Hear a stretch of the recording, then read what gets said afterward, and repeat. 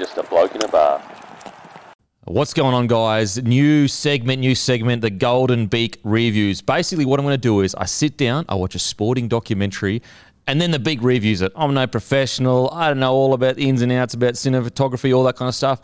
But what I do know is sport. But before we get into the first review, which is Season 2, The Test, the Australian cricket team, don't forget, February 1st, 6 p.m, we've got Country Bloke, we've got City Bloke shirt, 50% off everything, 6 p.m, February 1st. That's this Wednesday.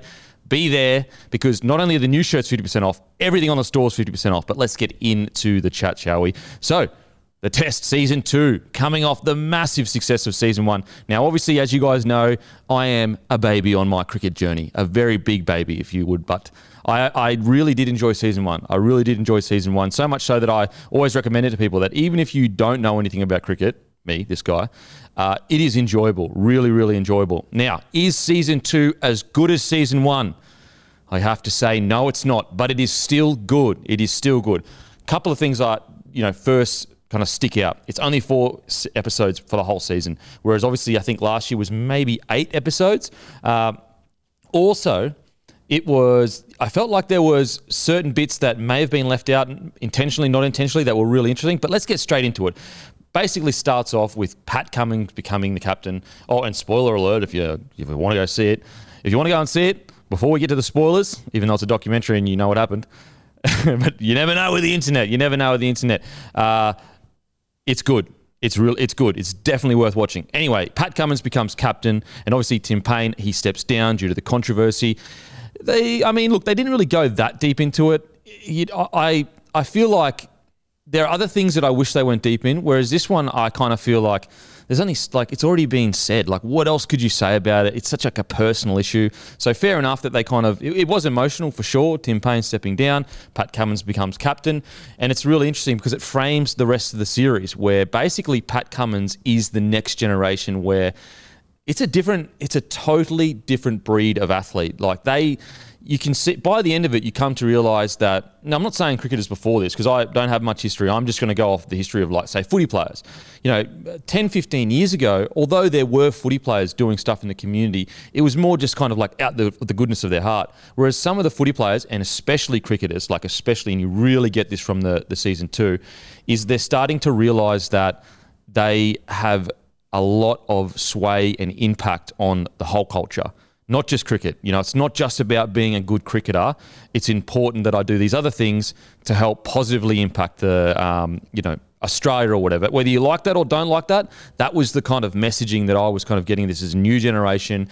What JL did was fantastic, but the new guys coming in, they've got their own way of doing things. Then it gets into Carey and Head, a bit of a bromance that's brewing. They're having a couple of skewies, talking a bit of cricket. Absolutely fantastic stuff. Then it flips almost to like a completely different kind of bromance. You've got Smith and Marnus. Now, it's really interesting. So the boys reckon on the documentary that initially it was Marnus that was chasing Smithy around and wanted to be like him. And then Smithy kind of relaxed a little bit, and they reckon that Marnus has been so good for Smithy because Smithy's relaxed a little bit, and now he loves Marnus more than Marnus loves him.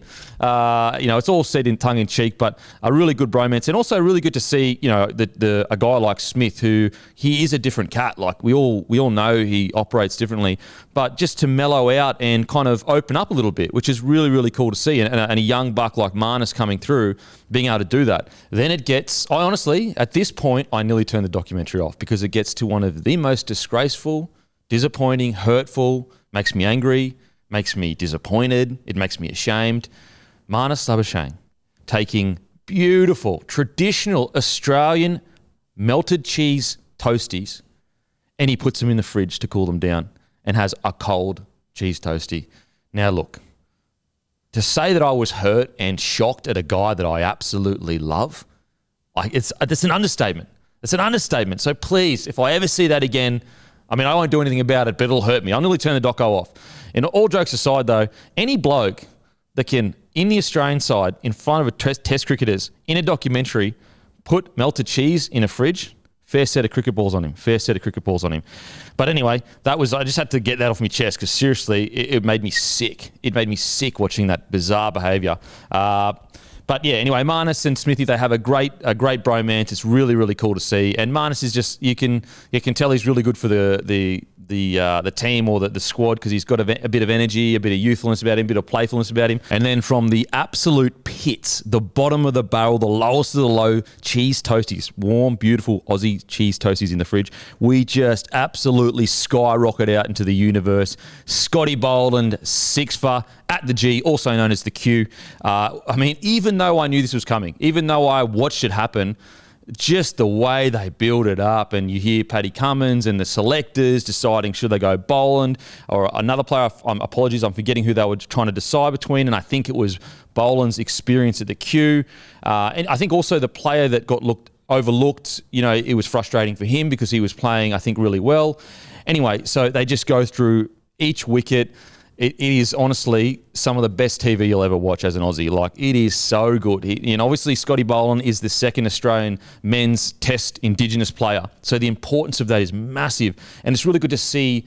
I mean, we knew the impact watching it. Like, we knew it watching it. Like, this is so important to the Indigenous community. But then also just to hear him talk about it and seeing him going back home and, you know, hoping to inspire young Indigenous kids to get into cricket. And it kind of... It culminates in kind of a bit of comedy where I think Scotty Boland's dad was trying to rush to the stadium to see his last wicket, and he got his wicket so quickly that he missed the last wicket. But it kind of wraps really well into, so Scotty has his massive, massive moment, and it's just, you think you're at the highest of highs. You're going, mate, how good is this? Then Usman Khawaja gets called back in due to a Head. I think Head is out with, I got tested positive for COVID, maybe. Apologies if I'm wrong about that. Usman comes back in. And what's really interesting about like pairing these two together, and obviously they're paired because of the timing of it, but it's really interesting. So Scotty Boland does what he does, 6 for the Q. And then Usman comes back in and they go in depth about basically, you know, him thinking that he'd played his last last match of Test cricket.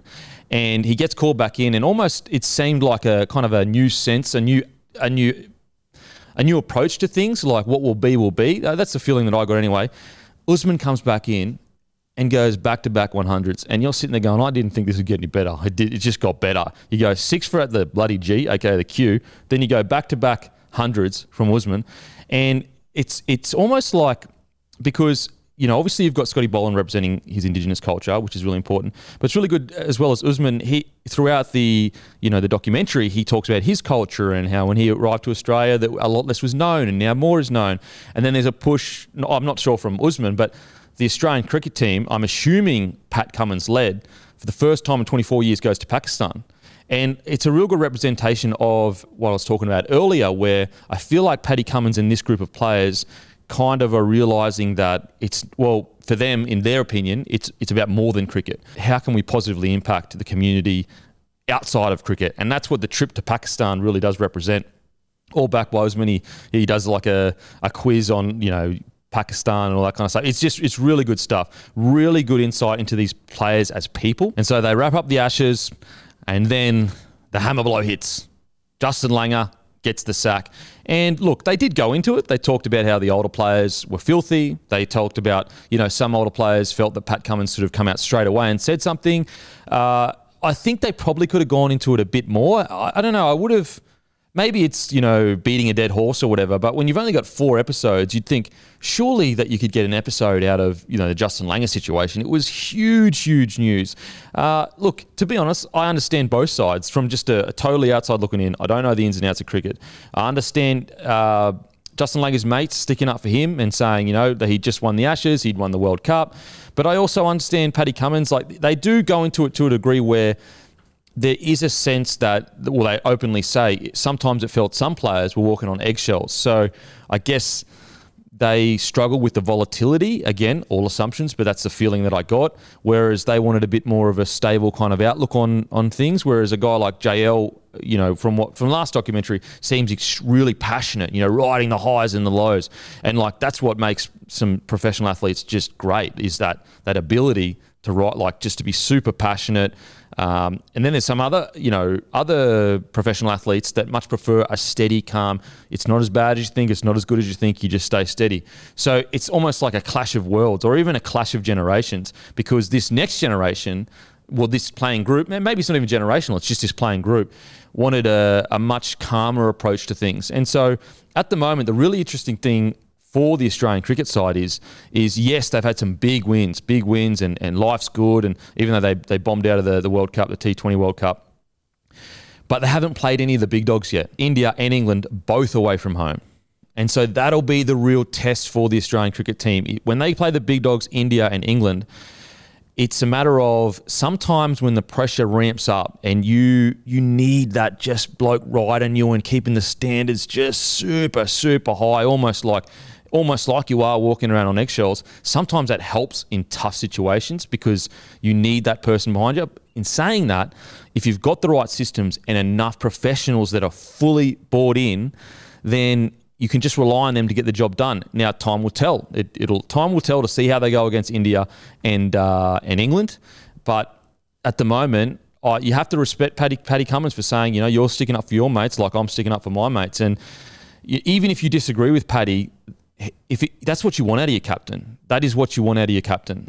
So, he seems like a guy that he'll go down with his playing group, which is, again, that's kind of what you want from your captain. And also, really interesting guy, Paddy Cummins. He seems quite well educated. He takes you through all the books that he's reading. And there is definitely a sense of like more than cricket. I know some people feel like it should just be about cricket, but it's his choice and he seems to stand firmly behind it, which I can respect for sure. So anyway, we get over to Pakistan and it's just really interesting to see the difference, I guess in countries and the issues that they're going through. They literally lock down the whole city. They don't see a single car. They get off the plane, I think, around midnight or late at night. They don't see a single car the whole way to their hotel, and then they're not allowed to leave their hotel room. And so because they're not allowed to leave their hotel room, they get given essentially whatever they want. And so one of the boys gets, a golfing, one of those big screens that you can golf into. Some of the other boys I think Marnus gets a coffee machine, and then a lot of the boys get PlayStations. And look, Paddy Cummins, big fan. I'm a big fan of Paddy Cummins. I think he's a fucking gun cricket player. Might be the worst Call of Duty player I've ever seen. He actually got scared, of dying in the game. Physically was doing these ones. So they do say in the documentary it's the one thing he's bad at, but he's really fucking bad, really bad. But all jokes aside, it's good to see. Again, what I love about the documentary, it humanises these larger-than-life players like, Paddy Cummins, Australian captain, and he's sitting there, he's terrible at Call of Duty. Most young people have played Call of Duty or played a video game, so it's really good at humanising them. Then they head over to Sri Lanka, and this is the emergence of Cam Green, has an absolute blinder, and you just see the future potential of a guy like Cam Green as an all-rounder, and also just his ability as a youngster to handle the pressure.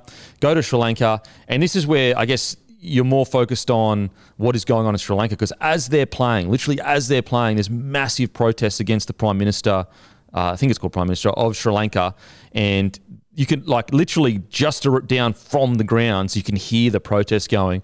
And I guess, again, it really does put into focus. And I think, I'll wrap this all up with what I said earlier, that this generation seem to be a lot more aware of outside of cricket and the importance of sending positive messages and, helping struggling communities and all that kind of stuff.